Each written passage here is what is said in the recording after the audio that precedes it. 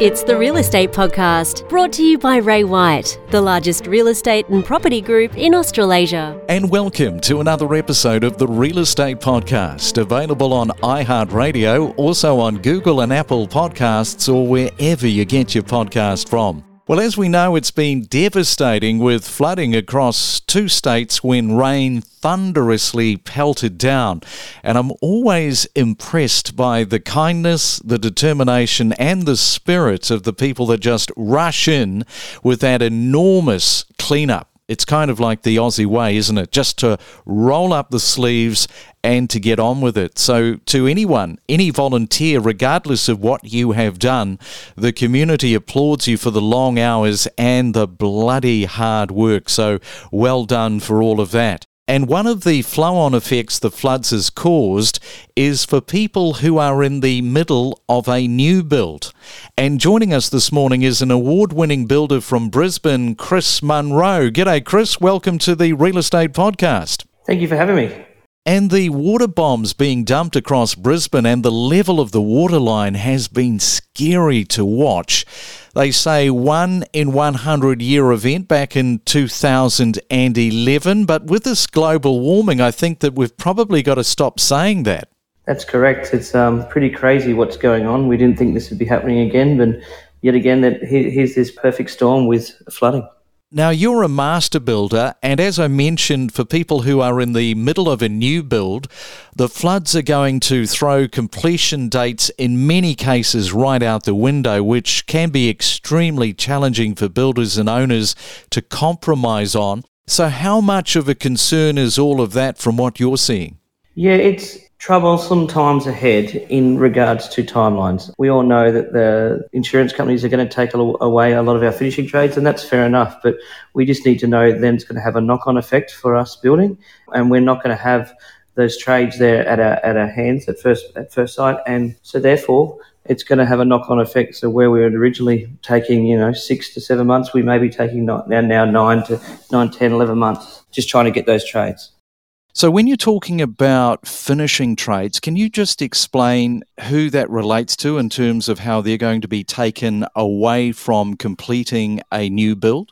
So with finishing trades, we've got your plasterers, your painters, your electricians, your carpenters, cleaners, tilers. So anyone that's finishing the job off, they're going to be affected by these floods because they're going to have to go in and now and refinish effectively these houses that have been damaged.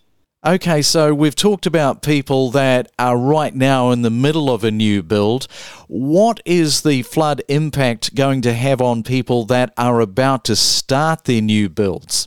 I think we just need to, as a general public in the building, and that's what we're here today, is to tell people that it's going to take longer. We used to be able to build in 6 months. It's now going to take 9 months to build a house. And that's just, we need to allow time frames for things going wrong and not be able to get there. People going to other jobs in the floods and being held up. So it just needs a little bit of flexibility across the whole industry. And Chris, I heard that your company, Munro Design Homes, was working in reverse to deliver a house because of the shortage of materials and labour. What does that working in reverse mean exactly? With our critical trades, like a roofer or a frame, or even plumbers or certain trades you have lack of, we have to book them in first. And I think a roof was a great example of that. 2001, we had the hailstorms come out in Springfield and we suddenly lost all our roofers. So we had to book in roofing trades first, and therefore we would then book in our frame because we knew of a date from there. So you're communicating with your clients, ensuring that they're keeping up to date with supply times and deliveries. The floods, without doubt, would have cost some builders projects through no fault of their own. It's a very emotive reaction from someone building a home. There's already this huge stress load in a new build. So many things can go wrong, but in this case, the flooding has kind of supercharged, I guess, the tensions. So what's happening with other builders that you know with all of that in mind? Yeah, I think from other builders across the line, what we're seeing is, and we're getting information back from master builders and HIA, is that just to be communicating with our trades as much as possible. We're constantly talking with our trades and being flexible, that when a concreter, for example, gets held up because of a rainstorm that we've had or can't get to site, that we just need to allow times, slots. You might always have a trade, one day having finished a trade, the next day there'd be another trade. But now we're having timelines where there's probably 2 days of the job sitting there just to make sure if something does go wrong, the job can keep flowing on and not having to rebook trades in. And you mentioned before that with the flooding, delivery times had already blown out from 6 months to 9 months. Where do you think this is going to be in, say, 3 or 4 months from now in terms of those blowout times? I think it's going to be the same. I mean, there's a material shortage, and then we're going to have this already labour shortage increase. I think it'll stay steady. I think the majority of builders are seeing what's happening ahead, and we're pre-planning. I think the biggest thing everyone can do is just communication, and I think the good guys are doing that, and we're just trying to let the general public what's going on as well. And I guess it's a little bit of a dangerous time too if builders are undercutting timeframes against another builder. People might be engaged with a builder who says that they can save 3 or 4 months on a new build, and people can be a little bit seduced by that when perhaps that's not likely to happen. So if you are building a new home, just make sure that you do the right due diligence, because that's really what it's all about at the end of the day, isn't it, Chris? Just really good due diligence. That's right. Communicating with your builder, understanding that things might be out of his control. And we see a lot of times when people are about to move into a house, they're moving out of their rental straight away, and we haven't got those timelines. Maybe just keeping in the back of your mind, having some time up your sleeve.